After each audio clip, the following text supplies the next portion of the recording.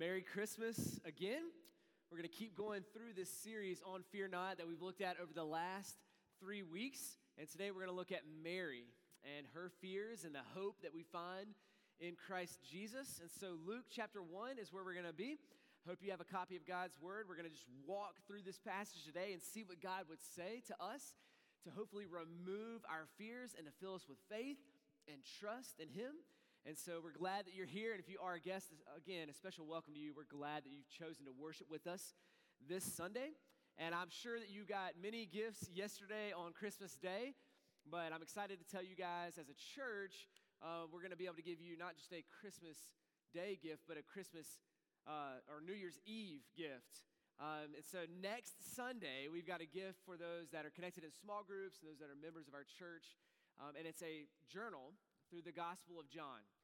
So next Sunday, we'll have those available out in the Welcome Center. You'll see a picture of it on the screen here, but it's going to be a journal that we're going to walk through, and our hope and our prayer is that as we give you guys this journal, it helps us live out our mission statement, who we are as a church, right? We desire to glorify God by making more better disciples from neighborhoods to nations.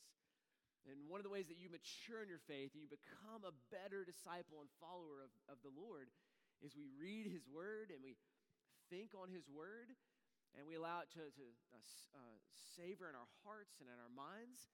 And so this journal that we're going to be able to give you guys next week, you'll see on one side of it has scripture, so you'll be able to read the Gospel of John with us. And then on the other side of it, it'll have lines where you can actually write and make notes. And our desire is that you would read it personally. You'd read the passage of John that we're going to be reading that week, make some notes, and then take that to Sunday morning and make some notes from the sermon, as well as when you meet with your small group, be able to kind of read and discuss that and grow in your faith, become a more mature or a better disciple of Christ, so that as we finish the Gospel of John next year around this time, we finish it up, you can actually hold that journal and say, man, I've kind of got my own commentary on the Gospel of John, how God stirred my heart and encouraged me this last year. And so I'm excited about diving into the Gospel of John starting next week, but today we're going to be in the Gospel of Luke. Luke chapter 1, and we'll start in verse 26. We'll read this, and then we'll pray. It says, in the 6th month, the angel Gabriel was sent from God to the city of Galilee named Nazareth, to a virgin betrothed to a man whose name was Joseph, of the house of David. And the virgin's name was Mary. And he came to her and he said, greetings, O favored one. The Lord is with you. But she was greatly troubled at the saying, and she tried to discern what sort of greeting this might be. And the angel said to her, do not be afraid. Do not be afraid, Mary. For you have found favor with God, and behold, you will conceive in your womb and bear a son, and you shall call his name Jesus. He will be great and will be called the Son of the Most High. And the Lord God will give to him the throne of his father David, and he will reign over the house of Jacob forever. And of his kingdom there will be no end. And Mary said to the angel, how will this be, since I'm a virgin? And the angel answered her, the Holy Spirit will come upon you, and the power of the Most High will overshadow you. Therefore the child will be born, will be called Holy, the Son of God. And behold, your relative Elizabeth, who we looked at 4 weeks ago, Elizabeth, in her old age, will conceive a son. And this is the 6th month with her who was called barren. For nothing will be impossible with God. And Mary said, behold, I am a servant of the Lord. Let it be to me according to your word. And the angel departed from her. Pray with me. Lord, we pray today that as Mary heard about you, that we too would learn about you today. And as she responded in faith to the revelation of Jesus, that we too would respond in faith. Lord, we thank you that you did not give us a spirit of fear, but of power and of love and of self-control. So let us understand the gift of hope that you've given us today through Jesus. I pray as we understand that, it would change the way we live and change who we are to the glory of your name. Now let me invite you in a moment of silence just to pray to God and ask that he would give you hope and remove your fears through his power and his word today. Would you pray to him now and ask him to speak to you?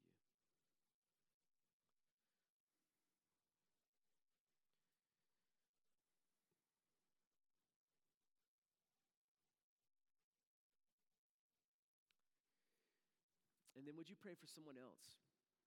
A family member, a friend, somebody that you know is struggling, maybe with anxiety or fear right now. Would you pray for them, that God would encourage them and speak to them, either through the word or maybe through you sharing the word with them this week? Would you pray for that person now?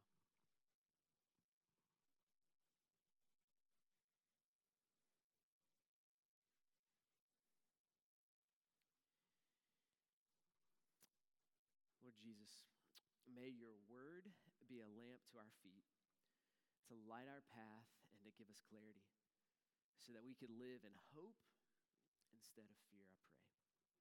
In your name, amen. Well, the United States Air Force actually has one of the most renowned survival training schools in the world. 17 days long, and in these 17 days, it is grueling, gruesome survival training. They literally drop you out in the middle of the wilderness. They capture some, interrogate you, and you've got to learn how to survive in the midst of wilderness and in craziness. And it's interesting because this training, though it's world-renowned, when you get to the end of it, they tell you two simple things. If you want to survive, you need to know two numbers.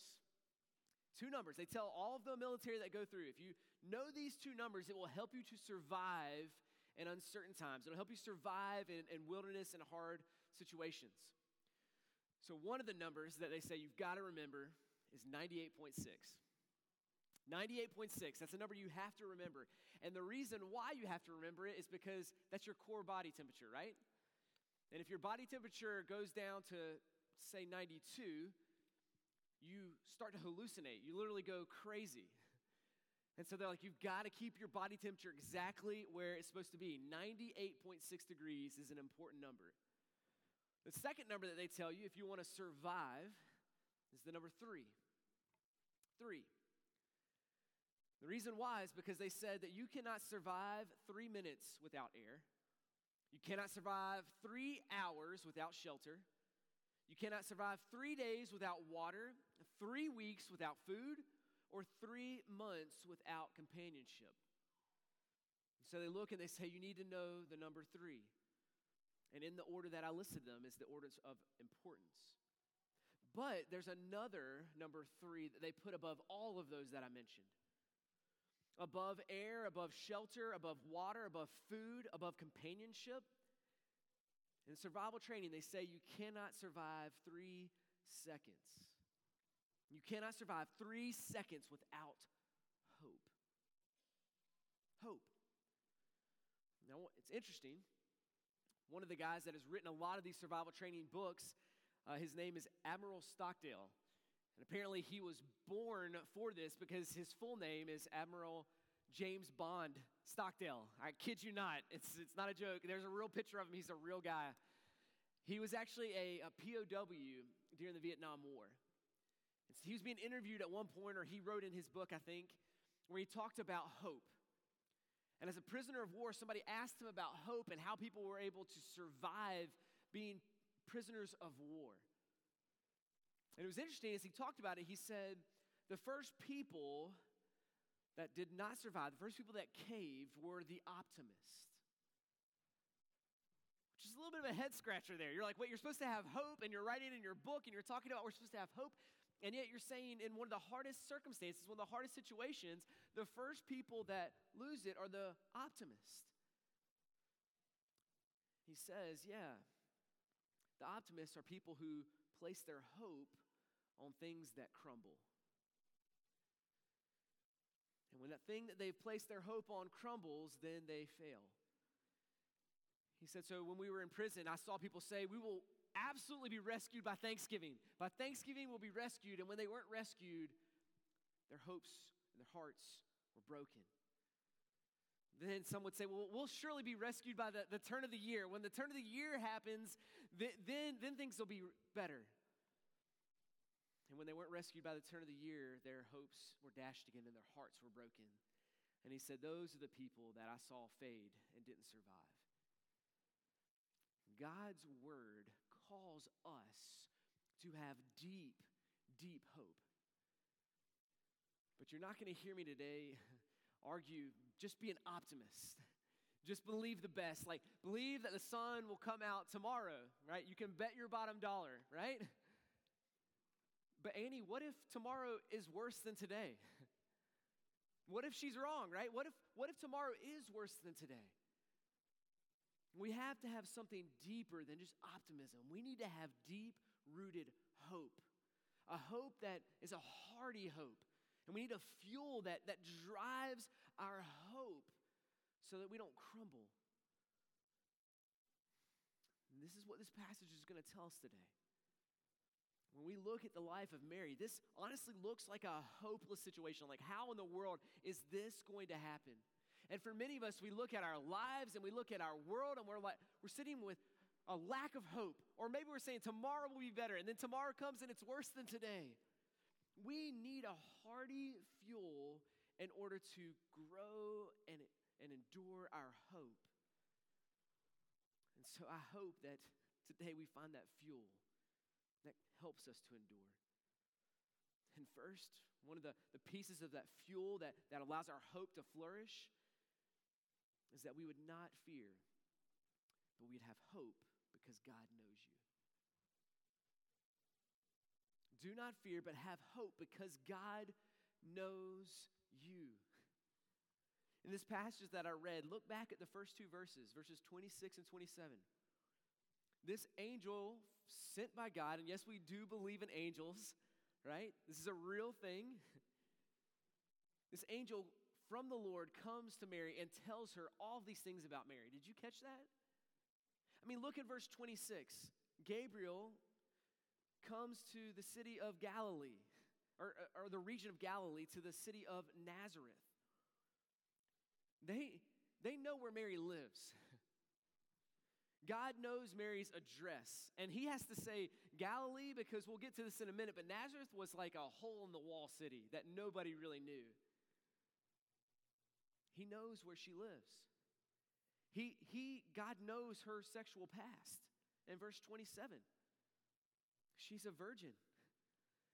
He knows her relational status, that she's betrothed to a man named Joseph, and even tells us something about Joseph, that he's from the house of David.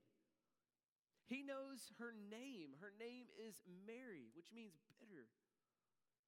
God knows all these things. He knows her address. He knows her city. He knows her family. He knows her sexual past. God knows everything about Mary. God knows everything about you too. He knows your thoughts. He knows your struggles. He knows your dreams. God knows all of these things about you. But what's interesting, we read the Christmas story and we have so much lacquer on top of this story that we have to sand through to get to the reality of this moment. You see, we hear about Mary, and Mary is famous to us, right? We all know Mary. She's a part of the manger scene. You know, she's the mother of Christ. Even if you don't believe it, you still know who Mary is. But what's interesting is at this time, nobody knew who Mary was. Nobody knew where Mary was from. It tells us the region. She's from Galilee. Okay, we know where Galilee is. Of Nazareth, I don't quite know where Nazareth is. She's from an unknown town. You see, Nazareth is the town that you would journey through to get to the place that you wanted to journey to, okay? You didn't stop and relax and hang out in Nazareth. Nazareth, from what we can tell from history, was a town of maybe 50 or a couple hundred people at max. I mean, there weren't a lot of people in this town. So much so that one of the guys that would become a disciple of Christ, Nathanael, when he hears that the Messiah was coming from Nazareth, his response is, can anything good come out of Nazareth? Like, this is a hole in the wall, hillbilly, middle of nowhere. Like, can anything good come out of there? And that's where Mary was from. And that's Mary's home. I mean, this is not a big city on a map that everybody would know about, and yet God knew. God knew the town. And like I said, Mary was famous today, but not at this time. You know, this culture, nobody would know her. She's not a prominent person in society. She doesn't have elite status. She doesn't live in a palace. She doesn't even have a respectable age of wisdom at this time. All the scholars across the board say that Mary is somewhere between the age of 12 and 15. Let that settle in just for a moment. The age of 12 to 15. See that lacquer that we put on top of Christmas? We picture Mary as this 40-year-old woman who's very mature and very wise, takes care of a baby, right? Like, that's what we picture. Picture her having that porcelain skin, when in reality, she probably had blemished skin. You know, we look at Mary like this, but this isn't who Mary is. This is the lacquer on top of it that we have to sand through. Think about this. She's between the age of 12 and 15.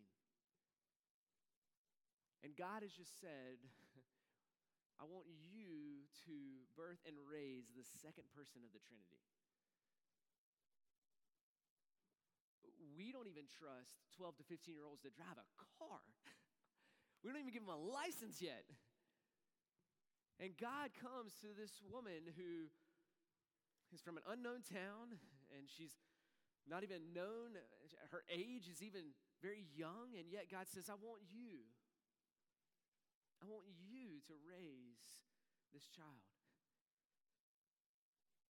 The question that I ask, and I got to figure you ask, is why? Why in the world would God not choose somebody of more renown, from a better city, with better education? Like, why in the world does God choose Mary?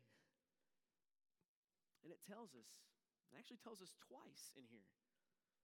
Verse 28, as the angel speaks to her, it says, "Greetings, O favored one."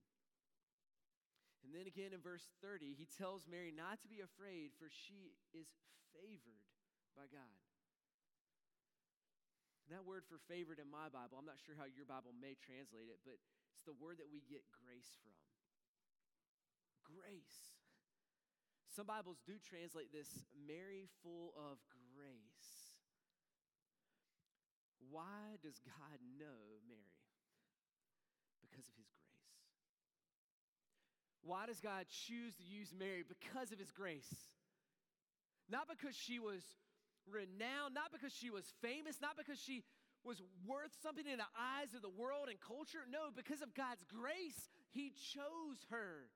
Not because she lived in a palace, but because he had grace upon her. Not because she was educated and she was a great speaker and orator. No, it was God's favor and grace upon her. It's not that she was sinless. Some believe that Mary was sinless, but you look one chapter forward in Luke, and she's going to the temple, and she's making a sacrifice, an offering because of her sins. No, God didn't look at her and say, you're sinless, you're perfect, you're famous. No, God looked to her in his grace, and he chose her. He chose her. And it's the same for us. The reason why we can have hope is because of God's grace to us. You see, we can look and say, why in the world did God allow the second person of the Trinity to be born of Mary? And we can answer, it's grace upon grace. But at the same time, we can look at this text and say, why has God favored us that he would send his son at Christmas time to save us? It's grace upon grace. Why would Jesus live the life we couldn't live and die the death that we deserve? It's grace upon grace. You see, he died not for his sins, but for our sins. It's this grace that we have to sing about. That's why we sing, and that's why our hearts are happy and joyful, because we look and we're like, this is the grace of God that has come to us. So So some of us feel this weight of being forgotten. Some of us at Christmas time feel it more than ever, where we're like, man, that person didn't call me and wish me Merry Christmas. Or that person didn't text me, or that person didn't reach out, or they forgot to give me a present. And you feel forgotten, and your heart is heavy with that. And God, in this moment, as we look at this text, is telling us too, do not fear. Just like I knew everything about Mary, I know everything about you. I know everything about you. And that's a hearty fuel that God's our hope. You see, God knows our deepest fears because he knows us deeply. He knows our deepest anxieties, and he knows that we're sinful people. He knows that many of us are unknown by the world, and yet God still, in his grace, knows you and loves you. I think Tim Keller is the one that says it best when we think about this hope that we have in the gospel. He says that we are more sinful and flawed in ourselves than we ever dared to believe. Yet at the same time, we are more loved and accepted in Jesus Christ than we ever dared to hope. We ever dared to hope. You see, our hope does not rest in our ability or our good works. Our hope doesn't rest in our good day or our name being known by others. Our hope doesn't rest in us being accepted or texted by other people or liked on our social media posts. We bring our fears of our sin and our guilt and our shame before the Lord, knowing that he knows us and knows those deep sins, but at the same time, in his grace, we are far more loved than we ever dared to hope. So this fuels our hope, that it doesn't rest on us, it doesn't rest on our situation, it rests on the grace of God, just like it did for Mary. And listen to what I'm about to say next, because it's important. As great as it is to be known by God, the greater question is this: do you know God? God knows you. Do you know him? And I'm not just talking in your mind, I know something about him, but do you believe in him? Do you treasure him? Do you hide him in your heart?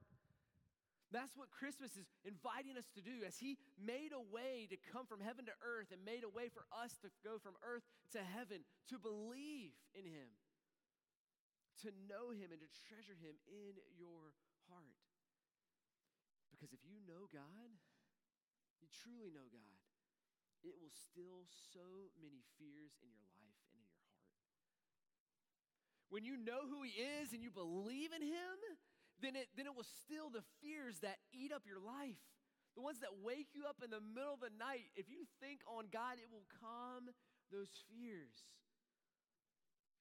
And that's what comes to Mary in this moment of fear for her, where the angel says, do not fear. He's pointing to the hope we have in Christ and the hope that Mary has in Christ.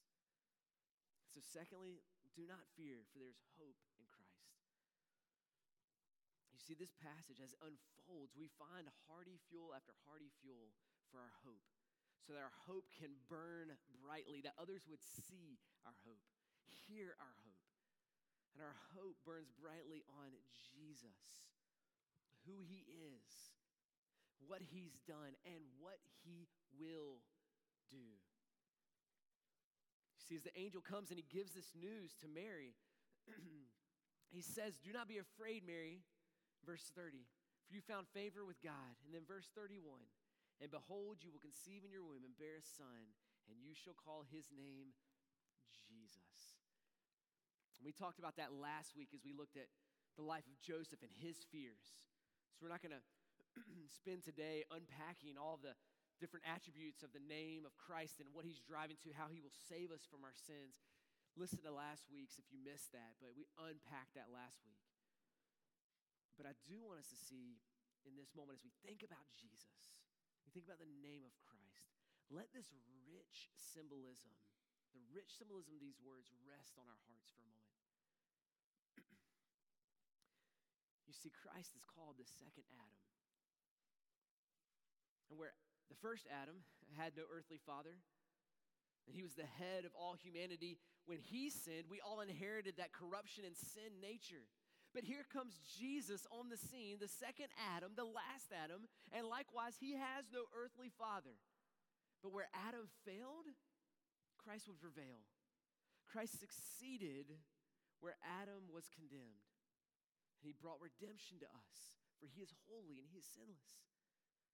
You see, when he died not for his sins, for he had none, but for our sins, that we might be forgiven.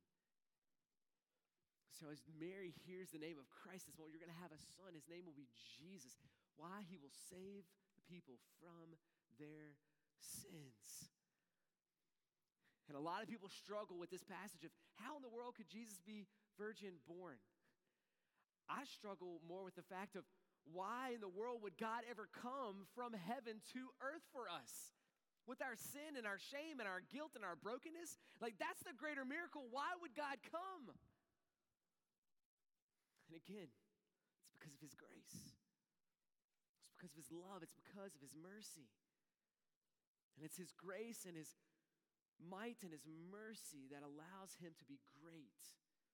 That's what verse 32 says. This is the comfort that comes to Mary in her fears. His name will be Jesus. He's going to save. He's going to be a rescuer. But he will also be great, verse 32 says. Now, if you know anything about history, you enjoy history at this time, there was a king called Herod the Great, right? Like, he gave himself that title. I'm Herod the Great. But if you read history, Herod's not that great. I mean, Herod is literally killing family members because he's afraid of losing his power and authority.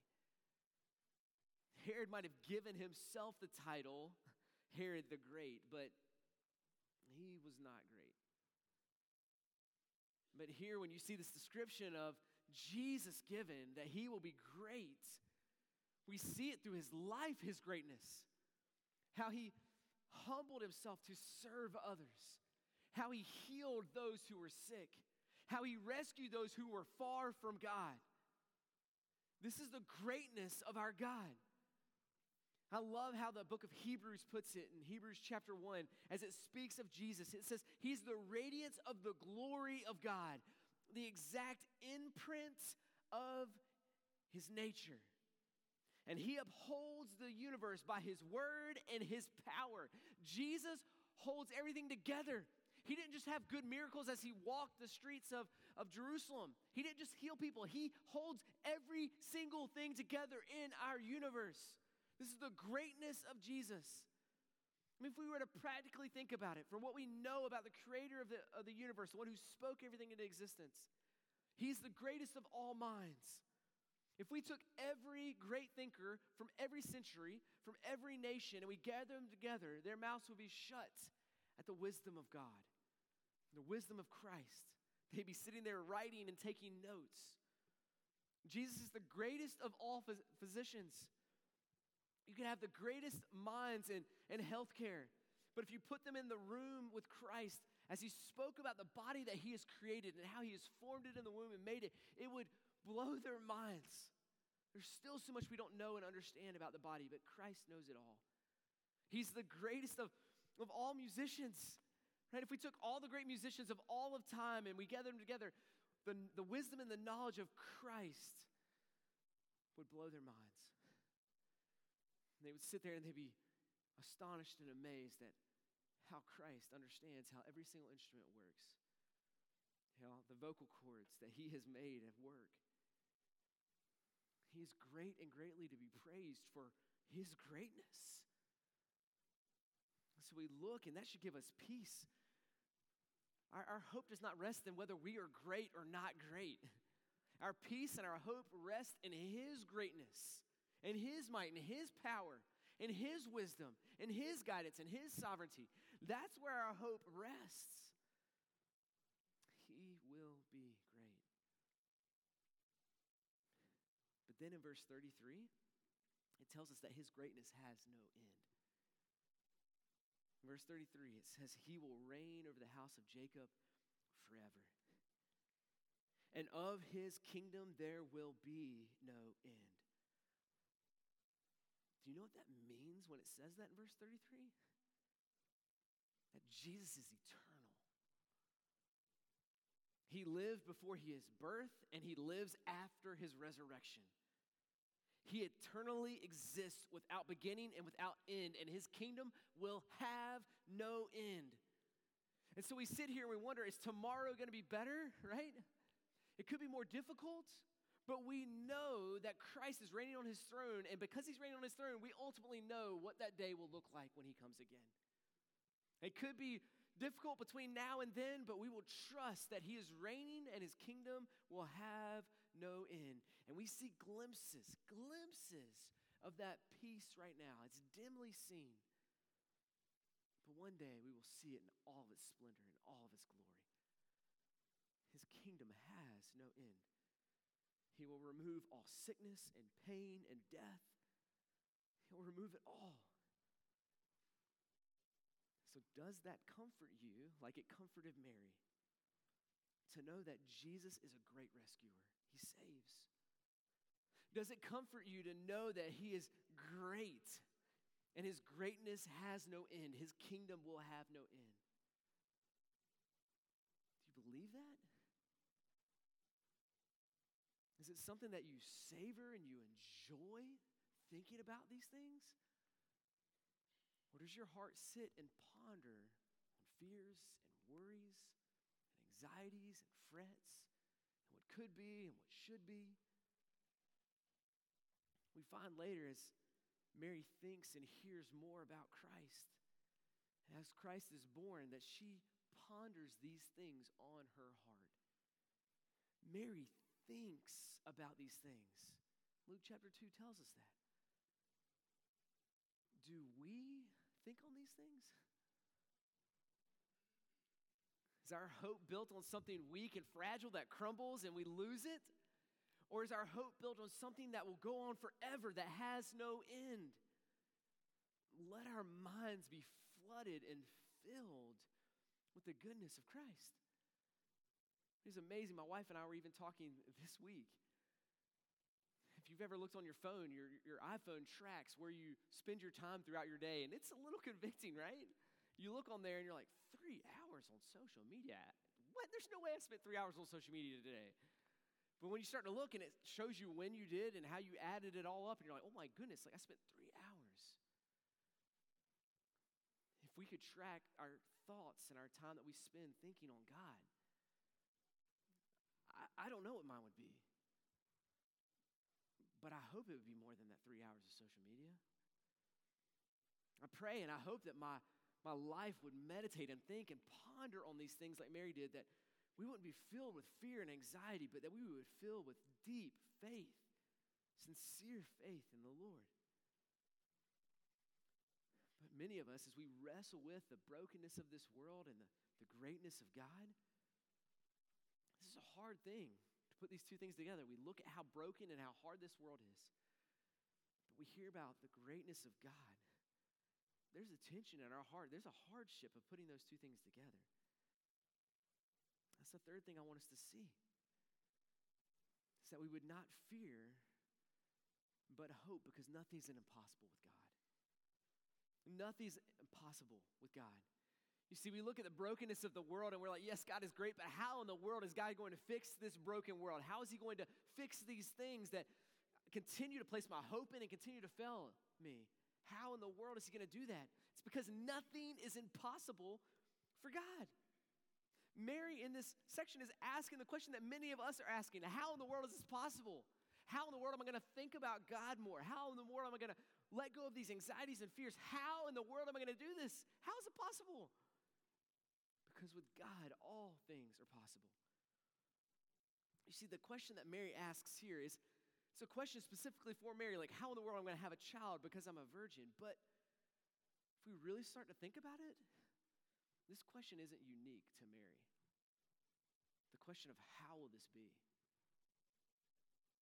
How will this be? I mean, even if we look at Scripture, Abraham in the Old Testament, he wondered, how in the world am I going to be the father of many nations when I'm old and I don't have any kids? How is this possible? Because with God, all things are possible. King David had to have wondered, how in the world am I going to have somebody that reigns on my throne forever, God? How is that possible? Because with God, all things are possible. And Jesus is going to come, and to the end of his kingdom, there will be none. The prophets in the Old Testament had to have asked God, how in the world are you going to be the suffering servant and yet the reigning king? How are you going to do that? With God, all things are possible. So some of us are sitting here today asking that question, how is this possible? How is this possible? And the answer is because with God, all things are possible. And Mary may ask that question, and you can ask that question to God, how is this possible? You can do that. Because what Mary's doing is it's showing us a picture of faith-seeking understanding. This is not disbelief in this moment for Mary. This is faith-seeking understanding, and that's what we need to do. You see, we can believe and be a Christian and not fully understand everything. You see, disbelief says, I don't believe the Bible. I don't think that Jesus died for my sins. I don't think that things are possible, like Jesus raising from the dead. That's unbelief. But faith that is seeking understanding, like Mary's here, says, I believe the Bible's true. I believe that Jesus is God. I believe that these things, but how in the world is this possible? See, Mary's just seeking more information, but she believes for what she knows. And here's the convicting part for me is that Mary knows far less than you and I know. And yet she has far greater faith. You see, Mary in this small town probably had no education. She probably couldn't read. What she had heard about the Bible is maybe what she had heard from when she would go to the temple and listen to somebody teach. And she would have to think and remember. She couldn't open it up and read it. She very likely couldn't read it all.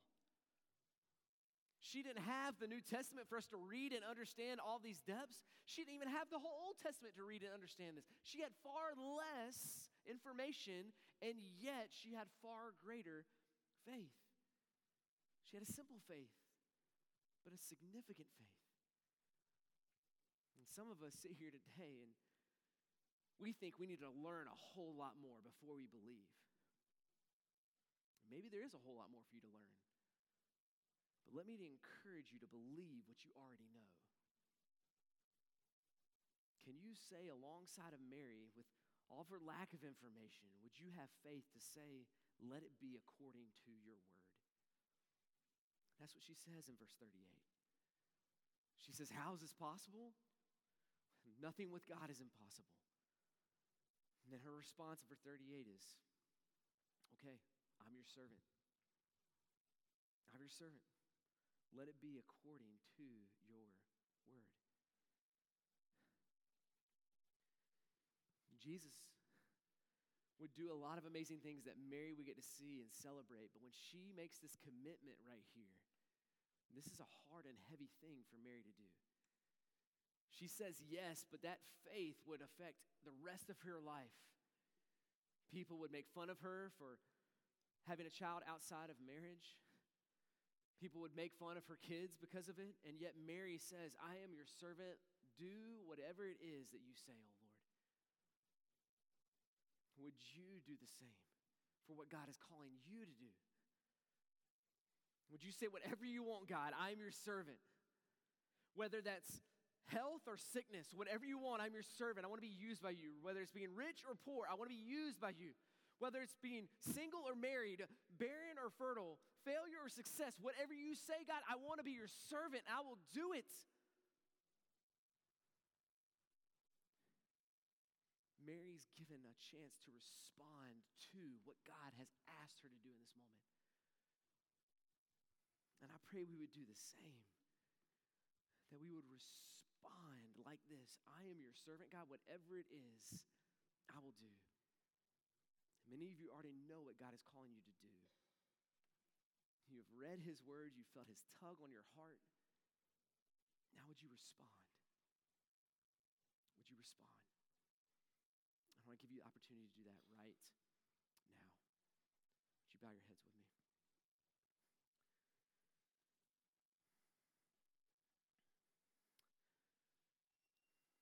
to my non-Christian friend in the room or online, would you say yes to Jesus today? Would you give him your yes? Would you say, I'm your servant?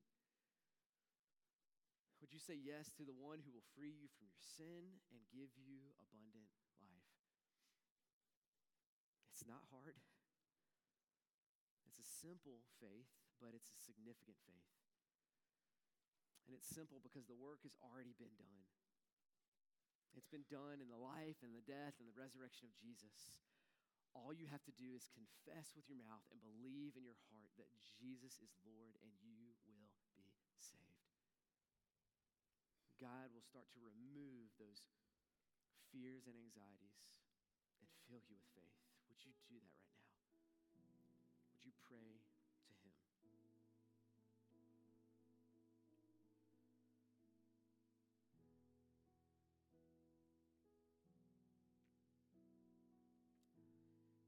To my Christian friends in the room, would you say yes to the step of faith that God is calling you to in 2022?